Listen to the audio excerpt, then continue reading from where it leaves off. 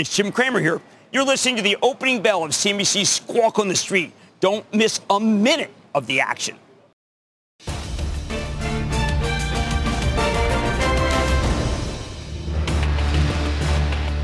Good Wednesday morning. Welcome to Squawk on the Street. I'm Carl Quintanilla with Jim Cramer and David Faber. Futures are solid for a third straight morning as we await a Fed statement and presser this afternoon. Big IPO day, Snowflake pricing strong, retail sales were a miss, and oil is responding to Hurricane Sally, which did make landfall as a Cat 2. Our roadmap begins with FedWatch news conference later on this afternoon. Stocks are set for gains at the open. Quote, a lost decade for stocks. Blackstone's warning for investors about expected economic and corporate headwinds.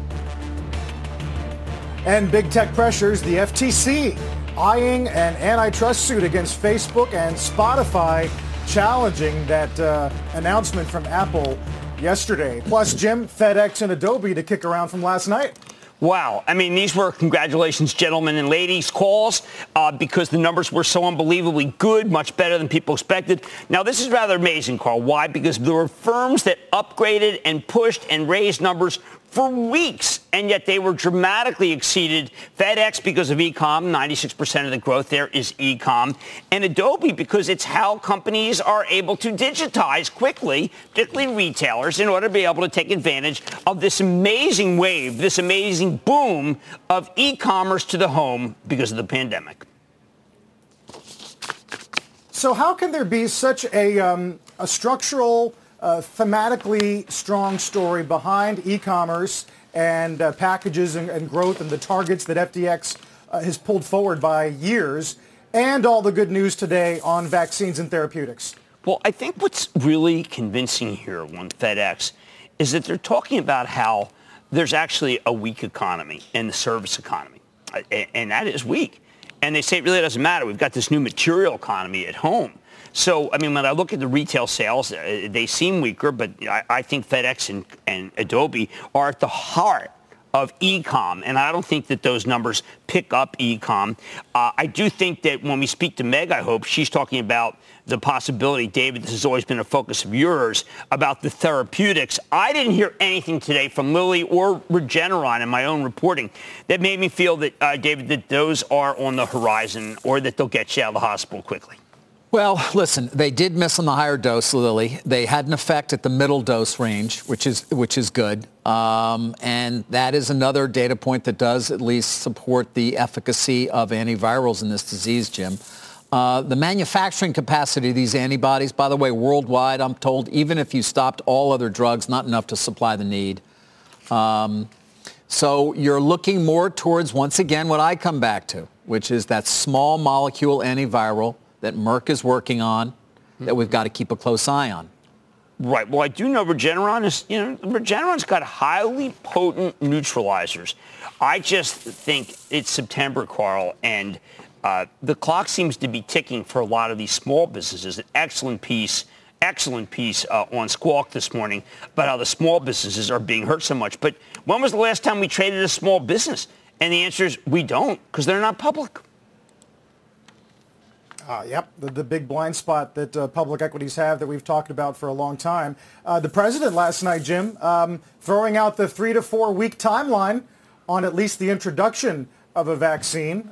So I guess we have to sort of throw that in the mix, despite what others in the industry and at NIH talk about in terms of being at the end of the year instead. Well, maybe it's entirely possible that the trials are not in the thick of things in New York because our rate is so low, and what you really need are people in hotspots. There's only one active, I've called all the drug companies, the only one active trial that I know I can get in is in the Moderna trial.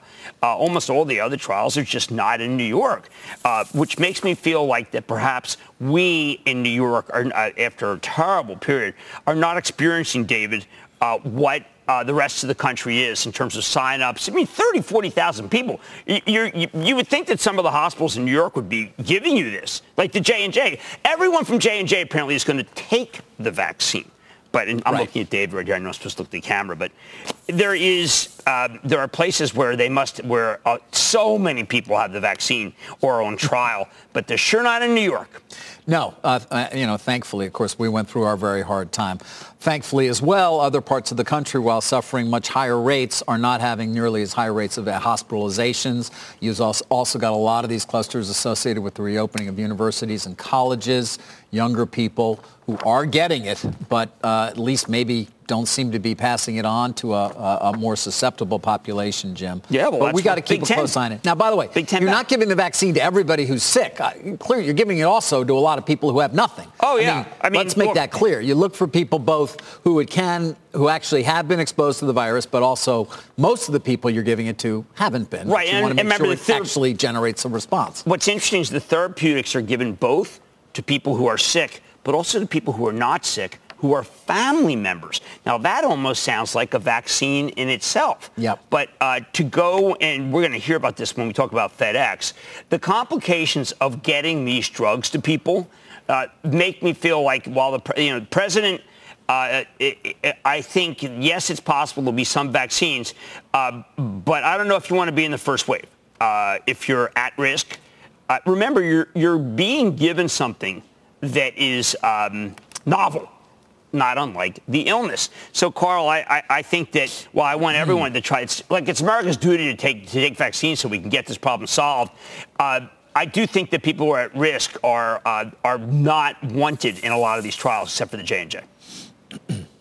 Right. At risk, I'm sorry, age at risk. Right. There are other kinds at risk that they do want, but you can't, given my age, get into a lot of these trials. And I feel very young. Right. And, of course, the saying is that the virus will drive the economy. And, David, I know you've been watching the bank presentations this week, sort of the narrative that maybe reserves don't need to go up incrementally in coming quarters, but you can't ignore what Citi has done in terms of price action for a variety of reasons this week. You can't, and I'm glad we can hit it now because, we want to watch the stock given the last two sessions. Now, part of it may have been an update outlook commentary that was, when you read the analyst notes, which I've done a lot of this morning at least, they call it modestly disappointing, and that's those that are being negative. Something of an increase in expenses, the mid-quarter update at that conference generally in line with, for example, Piper Sandler's things. Citi calling it a reboot Citi now given control issues. Now, that's the other part of it. Remember, they did speak about adding to reserves in order to guard against potentially a weakening economy. But as well, Jim, there was this news of potential oversight or more oversight in terms of operational risk deficiencies at the bank. Either way, I'm curious as to what your thoughts are. We see that it may be up in the pre-market, or it may even go up actually when trading begins in 23 minutes, Jim. But Citi has suffered a significant percentage loss in two sessions. I thought it was very significant. And also, by the way, incredibly really surprising given that they had CCAR tests and they came out with flying colors. A lot of people felt that Citi went through the CCAR and did the best. So obviously even the regulators don't seem to know what they're doing. The delinquency, the big charge-off rates in credit cards is something to watch for Citi. Remember, they've made a very big move in credit cards. But when the controls are weak, what it makes it sound like is Wells Fargo. Now, is Citi Wells Fargo? Wells Fargo really did so many things that were wrong. But this is not the time to buy the stock of Citi, I think. If you really want to be in a bank, which I don't think you should be one that doesn't have a lot of banking exposure. That's Morgan Stanley or Goldman Sachs. I watched the stock of J.P. Morgan crumble yesterday, and I'm trying to figure out whether that was, David, whether it was an extension of Citi or whether Jamie Dimon has urged people to come back. And what happened? They got a case of COVID. Yeah, I know, on the trading floor. One is, these COVID's like cockroaches, man. No, it is. And it may have hurt their plan. I'm not sure, though, the bank somehow was it being penalized for everybody working from home? Did the stock go up when they came back to the office so that it should come back down when they're leaving the office? That was unclear to me. Maybe it's just more of a follow-on effect from concerns about Citi and whether that in any way is going to be reflected as well at JPM and their credit card portfolios. I don't know, Jim, but your point's a good one. I mean, Citi's performance now, still not as bad as Wells Fargo, but it's catching up. It's down 44%. over this year. Wells is down 53%. Well, Carl, what people are whispering is, how are the regulators going to continue to let them get away with that dividend? Now, regulators never talk directly about dividend, but when you remember that Wells Fargo, they were under heavy pressure, and I think that it is really unbelievable that a week ago we just saw the retirement of Michael Corbat, and this was not included in the release. Yeah. Now, if a close reading of the release, some people could say, did give a hint to it, a really close reading, and you could have seen that there's some great regulatory pressure. At the same time, sometimes you just get had. Guys, I want to end here if we are in terms of our first conversation today on Facebook, if we can hit that, because our people, you can forgive people if their eyes are going to glaze over at the latest story about potential antitrust action against Facebook, but perhaps that shouldn't be the case. In a handful of conversations I had this morning, this certainly seemed to be one of the foremost topics of concern. The stock is not looking down much, but I'm referring to a Wall Street Journal story that says the FTC, the Federal Trade Commission, is preparing possible antitrust a lawsuit against Facebook. They spent more than a year investigating whether Facebook uses its, and this is, I'm quoting here, its powerful market position to stifle competition. And as part of course, what we know is this broader effort by the antitrust authorities. Remember, the DOJ and the FTC split up sort of the big four and are looking at them. But don't ignore this. This is potentially enormous news if, in fact, it happens. Now, no final decision's been made. Again, this is the Journal reporting, not our own here. That is according to people familiar with the matter. Commission doesn't always bring cases, even when it makes preparations to do so. But, Jim, it is possible this is going to happen. The FTC is going to file suit to break up Facebook. Look, I have to tell you that when I think about it, I want the stock of Instagram. I want the stock of Facebook. I want the stock of WhatsApp. I mean, once again, this is not necessarily a negative thing for stockholders, but if you're running Facebook, you don't want to be told, here's what the government says you have to do. I think that they all fit in better than, say, an Alphabet. I haven't seen Facebook steer anybody. I haven't seen Facebook make it so that there is just a collapse of competition. If anything, let's just put it out there. If you get TikTok here, and you get an IPO for TikTok, and TikTok is an American company, unlike what the Wall Street Journal says, you got another competitor. Snap is more energized than it used to be. We know that Twitter is better than it's been. I personally have seen the wrath of Twitter. So I do think that, Carl, the FTC may be... sometimes it's your time. But the FTC may just, I think, be saying...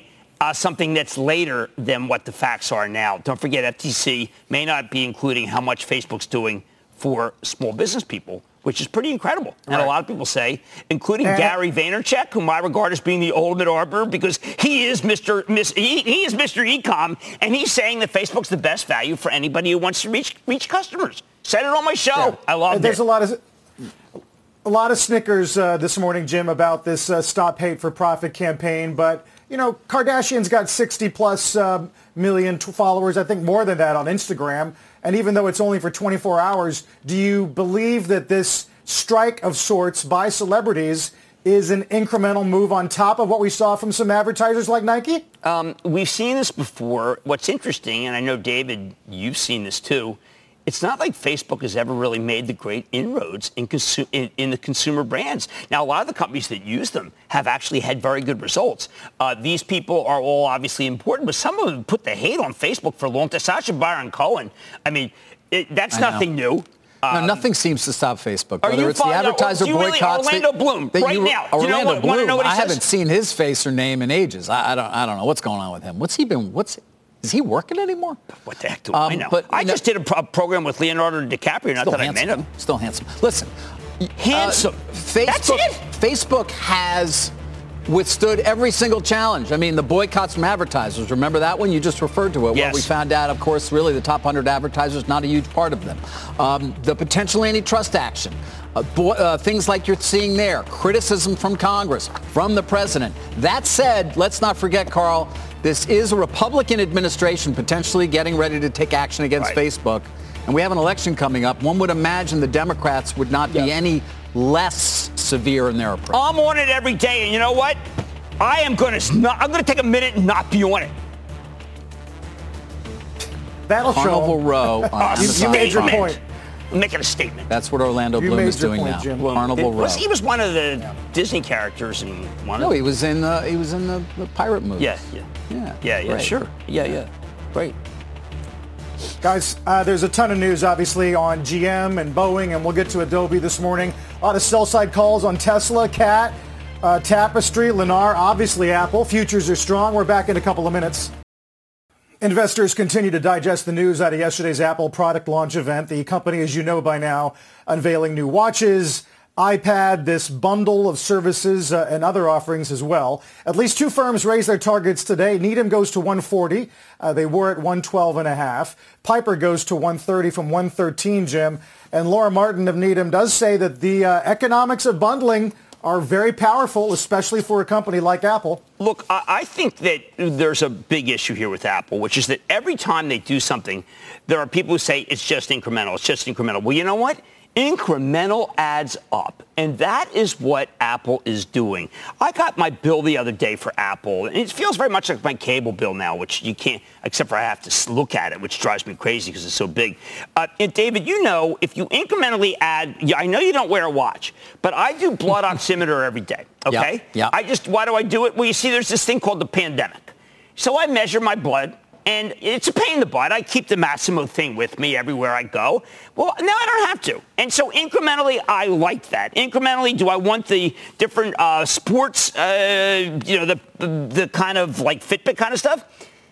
Not me, but that doesn't matter. Yeah. There's something for everybody here. And the oximeter conceivably has, is particularly important in the current environment, right? Because it can be a sign of the virus. You know, people take, here's an oddity. People take your temperature. That's not it. It's the blood oximeter. That's far more important. Now, one of the things I proposed was that to different people was that we ought to have from IFF a taste strip as soon as we get up. Now, initially the doctors were split. They said that taste wasn't that. Now we know that taste is probably the single biggest indicator, taste and smell. So I like anything that makes it so I don't have to have one more device that I schlep around. Carl, I don't think people realize that this Apple Watch has now become one of the most potent forces. And if they could somehow get my healthcare records on it so that if I'm not conscious, you could just look at it. I know they're working on that. Then I would feel like, you know what, I have now got the holy grail for healthcare. So I think that's where they're going. Remember, Tim Cook has always said that he believes his greatest legacy will be healthcare. And it turned out to be on the watch. You're sure everything's accurate, Jim? I mentioned that because I have been using the watch. I appropriated one for my son.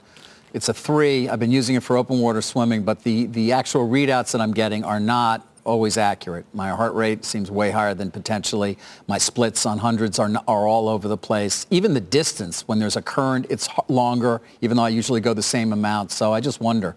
That's unfortunate and not good. That means that there could be false positives. You get a blood oximeter at 91. I don't know the answer to that. Yeah. I do think that anything that makes it seem like that you're doing okay and you're not is no good. I have a problem when I swim, which is that the Siri doesn't work because somehow the water gets inside it. I don't know if you've had that problem. No, you turn the little knob and it ejects the crown? Yeah.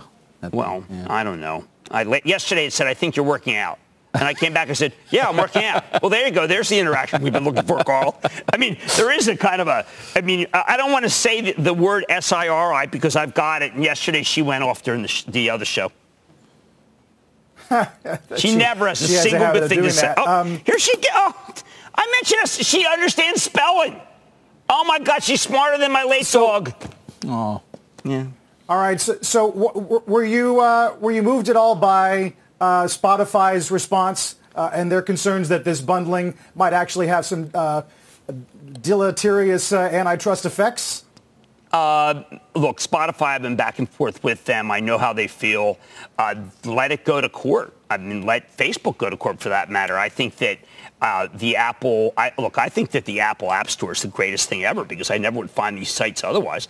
And I do think that, by the way, just to go back to Facebook, when you do these antitrust investigations, David, how many times has Alphabet been investigated for antitrust?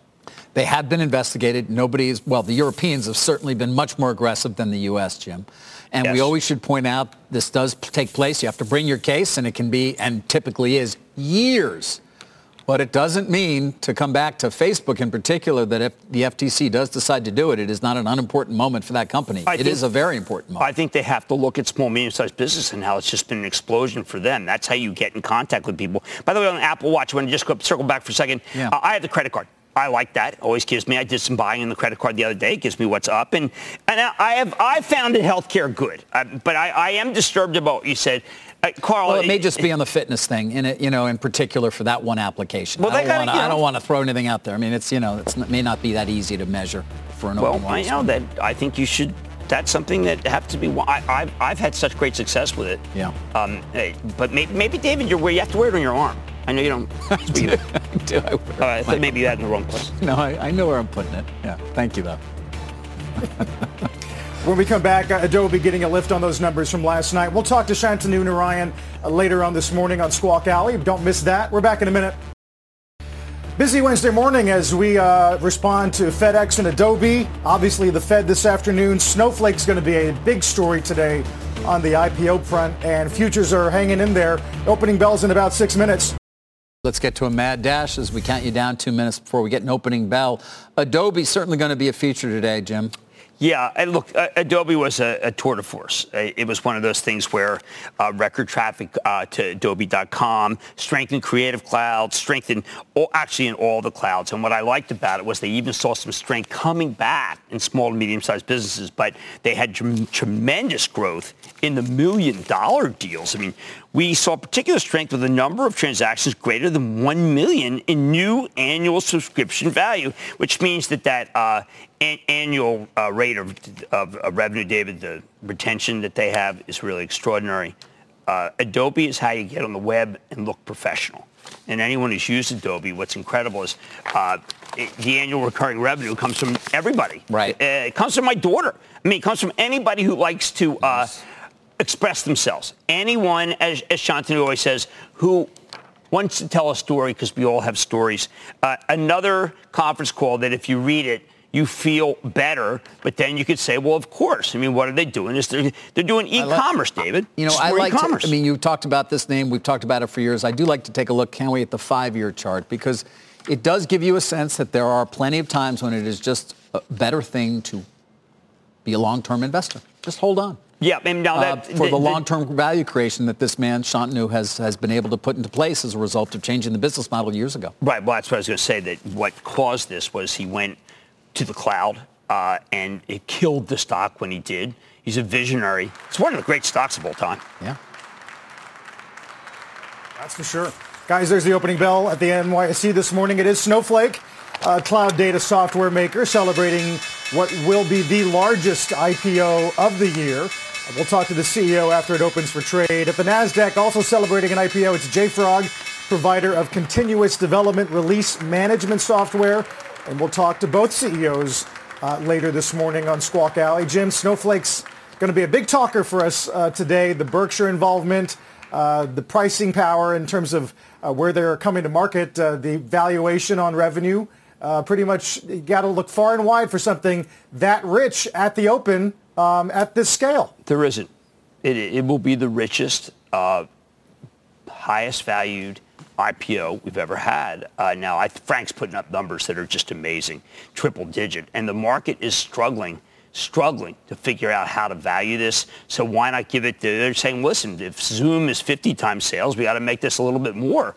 You get stock on the opening, and then you get stock in the deal, then you buy stock in the opening, you get a good basis. But Frank's put together a company that makes it so that you can have analysis in the cloud like no other. Actually, a bit of a threat to Amazon in that way. The other day, we saw Bob Pisani talk about the idea of how do you value a stock? How do you value this market? This is one of the toughest to value ever, because maybe it's worth $60 billion, and people don't even know. What I'm afraid of, Carl, is there'll be people who are buying it and they think it's weather related.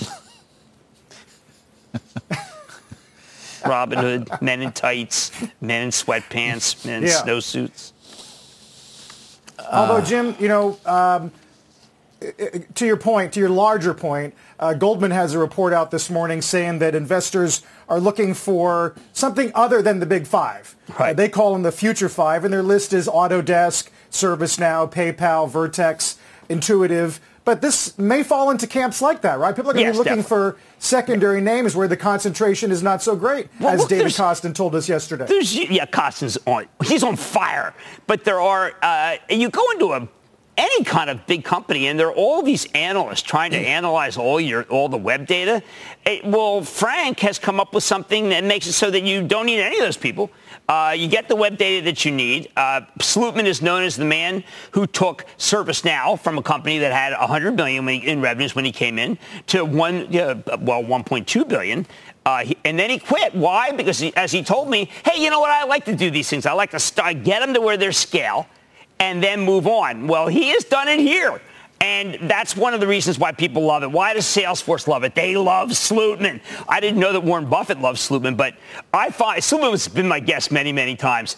This guy is Belichick. He's the Belichick of the Valley. And Belichick's a winner. It turned out to be not Brady, it was Belichick. Guys, a little color just on the IPO itself. I mean, to Jim's point, to Carl, you're making the same one. This thing's going to be one to watch because I'm told the book is extraordinary. Yes. And Jim mentioned Salesforce and Berkshire, of course, as core investors there. That certainly doesn't hurt. Slootman, everything else. It's a kind of a perfect storm, I guess. I don't know to use. Is that Snowflake storm? Is that like a joke? Yeah, you like that? I like that. Jim, I tried to tell a joke yesterday. It didn't go over. Maybe yours will. Maybe. Well, yeah, mine was not what yours was. But where this thing opens, Jim, I have no idea, to your point. I don't know what multiple of revenues it's going to be, whether it's going to have, 3 numbers or 2 in terms of the multiple. But it's going to be enormous. And, again, it is an extraordinary book in terms of orders that are coming in, as you might expect. Look, we've been talking about for weeks already. I thought it might eventually go from 75 to 100, maybe 110. They did the deal at 120. And now you got a company that if they, it's $35 billion. But, David, given the demand on the IPO, I think that it could be substantially more than that. Is there a number at which you tell people stay away? I don't want to pay. I know this is going to sound like I put you on the spot on that. I don't play more than 50 times sales has been where I just say, are you kidding? Right. Because 50 times earnings is expensive. Yeah. But I understand the power of Slootman, and it may turn out like NVIDIA, where Jensen had a vision. And the vision came out, okay? And it's entirely possible that Slootman's vision works out and the stock will be cheap on 2023 numbers.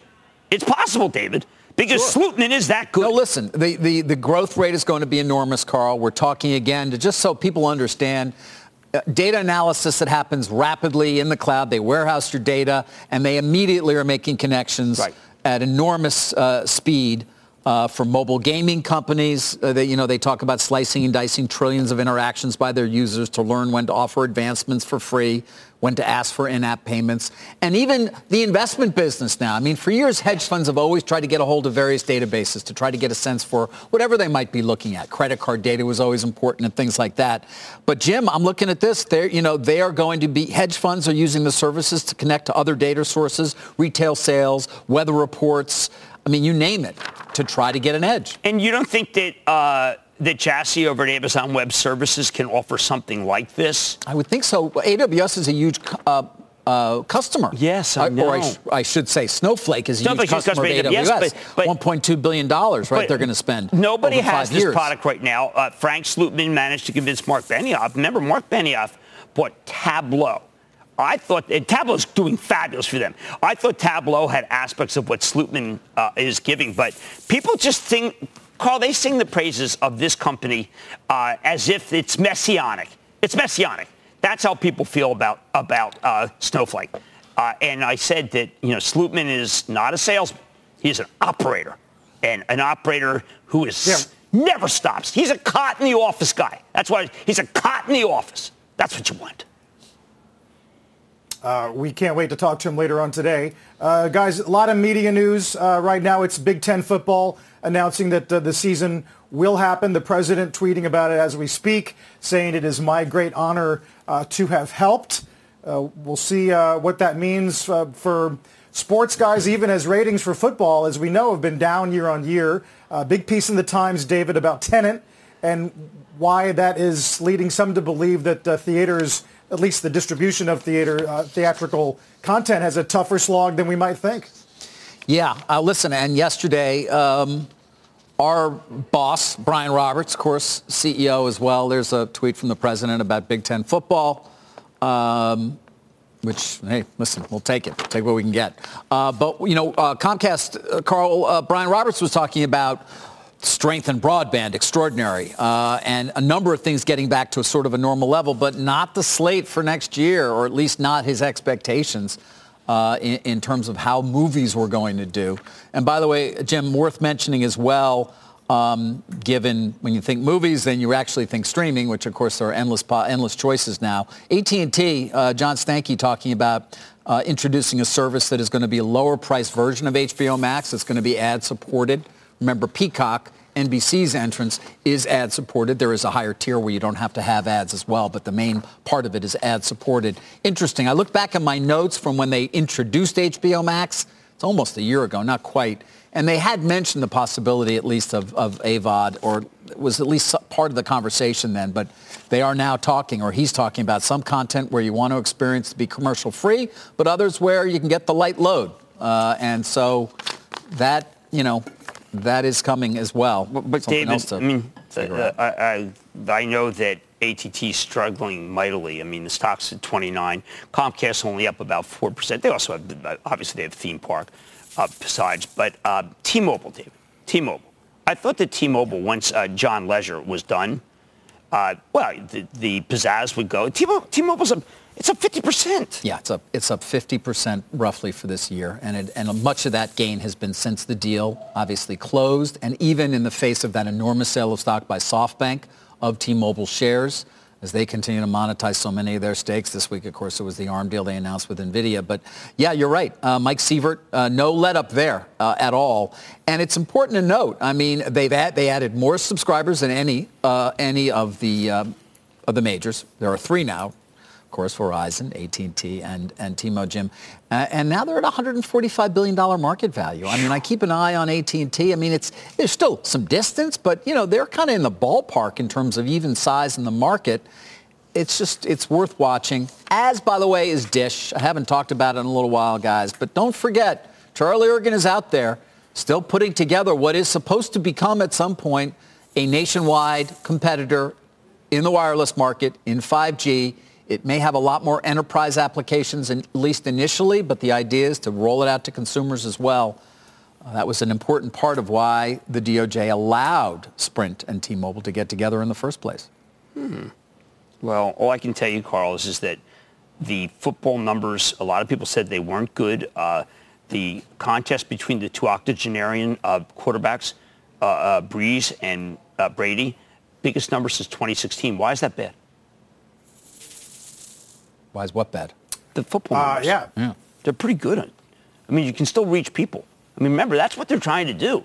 I mean, other than Tesla, I saw all the ads for cars. Of course, Tesla doesn't have to advertise because it's a technology company that sells cars. But it seemed like everybody was back, and it does seem like you can still reach people with live sports. And I think that we're discovering that it's going to be good for business. So I don't know. I'm not as negative on TV as I was before we had every single station having a playoff game of some sport. I'm glad you mentioned Tesla, though.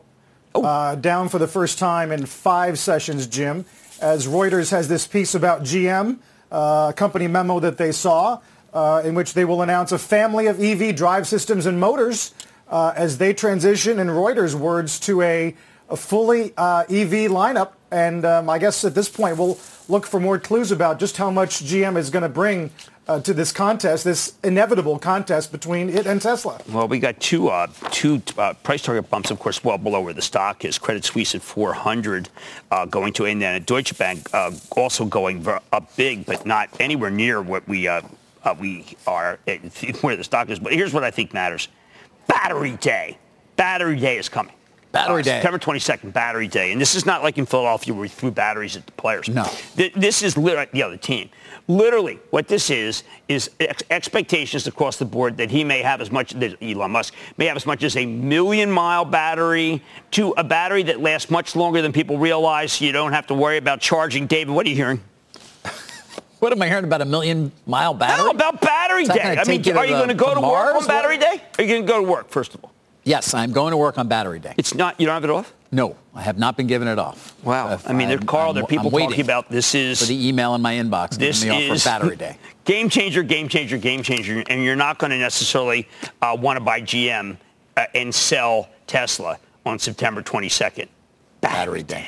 Guys, before we end up here and head to Bob, I did want to hit Eastman Kodak, which was a focus not that long ago for me. You may recall, of course, the $765 million loan that the company appeared to be getting to help fortify the supply chain for pharmaceuticals in this country. It was coming from something called the International Development Corporation, whose charter had been changed by executive order. I could go on and on here. But why I'm talking about this now is because, remember, there seemed to be some potentially strange trading in the stock, and also some of the senior executives were given options right before the announcement. Special committee employed a law firm. They came back with a report. They blamed disclosure issues on a junior employee who was able to modify a media advisory about this loan in a way that made it appear as if the information wasn't embargoed. That means you can't actually report on it. On concerns surrounding the options grants, the special committee said there was no intent to manipulate their timing. And as for that well-timed gift, remember the Kodak board member I've talked about, George Carfunkel, who gave what was, I think at the time, almost $30 million worth of stock in a charitable donation? They said, hey, it doesn't appear to have violated federal securities laws. Kodak shares are soaring. It's Akin Gump, David. I mean, how'd they get that? How would you get that ruling? I don't know. I guess they investigated and decided just what I told you. Well, doesn't mean they're going to get the loan, but I don't know. You, one of my favorite lines, you called this Peter Navarro's SPAC, which I thought makes me laugh. I sometimes try to amuse. Is he going to try to revive his SPAC? I don't know, but I can tell you that Akin Gump, that is what I call a generous ruling. It's a generous ruling, all right? That's sui generous ruling. Carl, back to you. Jim, modest gains here as we're trying to hold 3,400. Let's get to Bob Pisani. Hey, Bob. Good morning, Carl. Happy Wednesday, everybody. 3-1 advancing to declining stocks. 3 up days in a row for the S&P 500. We're trying to break out of this 3,300 to 3,400 range, so we're at the top end of where we've been trading in the last 5 or 6 sessions. We'll see if we can hold that. Kind of a defensive tone to the open. Take a look at the major sectors. Industrials open strong, but that's because FedEx has been really strong. I'll show you that in just a moment. But healthcare, consumer staples doing well. Tech's up, but Apple's down. Microsoft's been up or down on either side of positive or negative since the open. Energy fractionally up. Banks still down. Banks doing absolutely nothing as usual. Want to show you FedEx here. Remind everybody, FedEx is up 65% this year. It's essentially taken off since the last earnings report. The last earnings report was the end of June, and it's essentially been straight up here. There's a year-to-date for FedEx since that last report at the end of June. Up again today, and it's up for a very simple reason. Jim spoke about it, but there's a very simple way to understand this, and that's what you want to do is look at the ground part of their business. That's the e-commerce part of the business. FedEx Ground revenue growth 36% here. That's not a typo. Express up 8%, freight down. So that ground, that's the e-commerce business, which is exploding and doing really well. And the numbers were even better than anybody anticipated. And that's the key to understanding FedEx and most of these, the growth in some of these names that are out there in the transport space. 10 years ago, I think it was, Mark Andreessen said famously, software is eating the world. That became a very famous line, and he's absolutely right. It's becoming more true, if anything. We're getting 4 IPOs this week that are software, and this is now the biggest year ever for software IPOs. So far to date, including the 4 this week, $7.8 billion has been raised in IPOs. This is software IPOs. $5 billion was what we had in 2018. That was the biggest year ever for software IPOs. So you can see we're passing that. And we haven't even had some of the big ones coming. Palantir is coming. Asana is coming in the next few weeks. I'm excluding that from these estimates here. And you might say, why? Why are they all coming now? Well, they all fill certain niches that are important. Snowflake does data management. It's sort of a pure play on cloud computing. I think that's why there's so much enthusiasm about it. JFrog does software tools. for software updating, essentially. And Unity does 3D video game developments. Half of the top online games use them. Sumo Logic does data analysis. They study how customers interact with a company's website. And Asana does project management. So all these have a niche. And the bottom line is every company in America needs to upgrade their software to deal with more customers. And these are all filling various niches that are important. The enthusiasm level, is it worth the effort? Worth the prices? Snowflake's been upgraded essentially in the price 3 times in the last week. So 28 million shares at 120, but a week ago we were talking about 75 to 85. Then they upped it to 100 to 110 over the weekend. Look at that. What's going on? We just got an upgrade for IPO for Unity software today. They do 3D games. They're at 44 to 48. Yesterday they were at 34 to 42. So you get the idea here, guys, that the world is dying for software and these companies are providing it. Guys, back to you. All right, Bob, thanks a lot. A lot to look forward to this afternoon with the Fed statement and the presser. Let's get to Rick Santelli. Hey, Rick. Hi, Carl. You know, it was a big deal yesterday when China had their first positive read on retail sales for 2020. Now, the U.S. has had 4. Today was the 4th, but it was still a bit of a disappointment. Up 0.6, wasn't nearly as strong as we were looking for. It was about half strength, but also remember, it's the advance, which means if it was a puzzle, we're missing quite a few pieces. We'll fill it in for the next couple weeks and see if it changes when it's released in its final form. Looking at intraday of 10s, you could clearly see the disappointment in the way interest rates fell after that number was released. As a matter of fact, they fell all over the world. There's a high correlation with U.S. data and all the sovereigns, and bonds actually went minus 50 for a while. And as you look at this chart from late July, you can see how rare it's been to be closing under minus 50 basis points. So we want to pay very close attention to that level.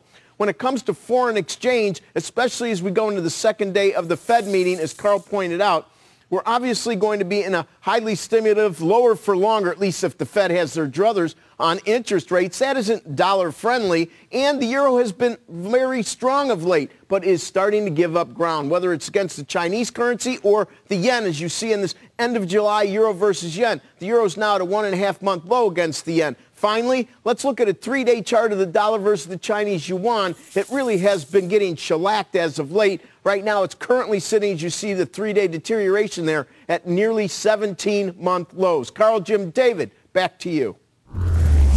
All right, Rick, we'll see a lot of you today. Rick Santelli. Still to come, White House Chief of Staff Meadows on the stimulus talks and this new proposal from the House Problem Solvers Caucus. Don't go anywhere.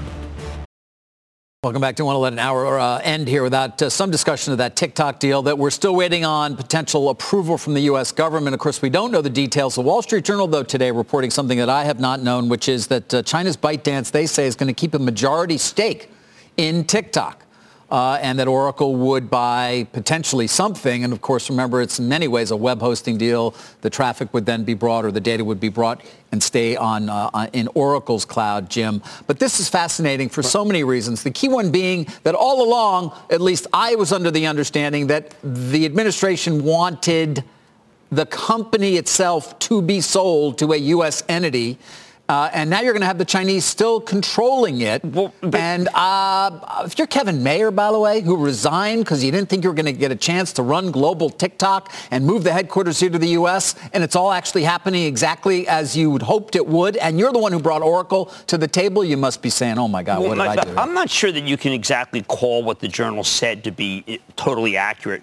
Okay. Because the key element, again, is for just what you said for Kevin Mayer. They're going to do an IPO within 12 months, and the conversion of eligible shareholders, David, into TikTok Global will make it so that a majority of the shares will be owned by non-Chinese once you do the IPO. It's a global distribution. And do not forget, the article did not mention that the majority of the board will be U.S. passport holders.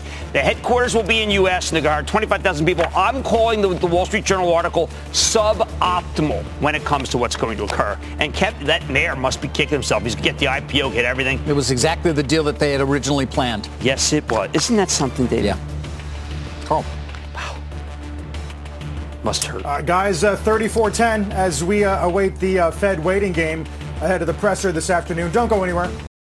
Adobe going negative on the heels of its earnings last night. Take a look at some of the NASDAQ 100 laggards. We'll talk to Shantanu Narayan later on this morning about the quarter and about the stock's nearly 50% appreciation so far this year. Back in a moment. Let's get to Jim and stop trading. You know, people are buzzing about Nikola, Carl, and the SEC, and now what people say is Justice. Justice, of course, not going to tell me what they're investigating. But I know that apparently they are interested in more than just one truck reveal. They're interested in a lot of what the company put out as looking like a truck that was, going real fast, that was actually just going down a hill. The Justice Department doesn't seem to like that set of facts. Can't imagine why. So, not so good, Carl. Not so good there.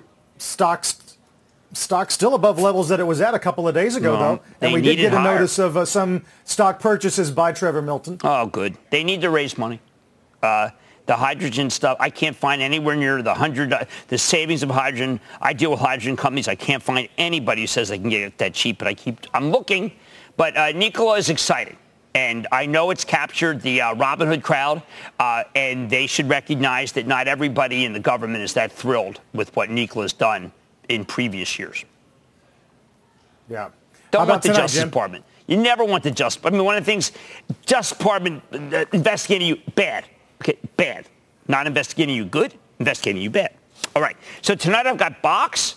And then I have Campbell's Soup. I don't know. Say they're really hitting Smucker. But I think Klaus did a good job. Stock's very, very cheap. Aaron had his breakout quarter. Let's see how he's handling it. And how about Adobe being down? Isn't that something? And Beyond Meat's up 7. Yeah, we'll see if it lasts. I'm told I get my meatballs today. Jim, we'll see at 6. Mad Money, of course, at 6 p.m. Eastern Time. You've been listening to the opening bell on CNBC's Squawk on the Street.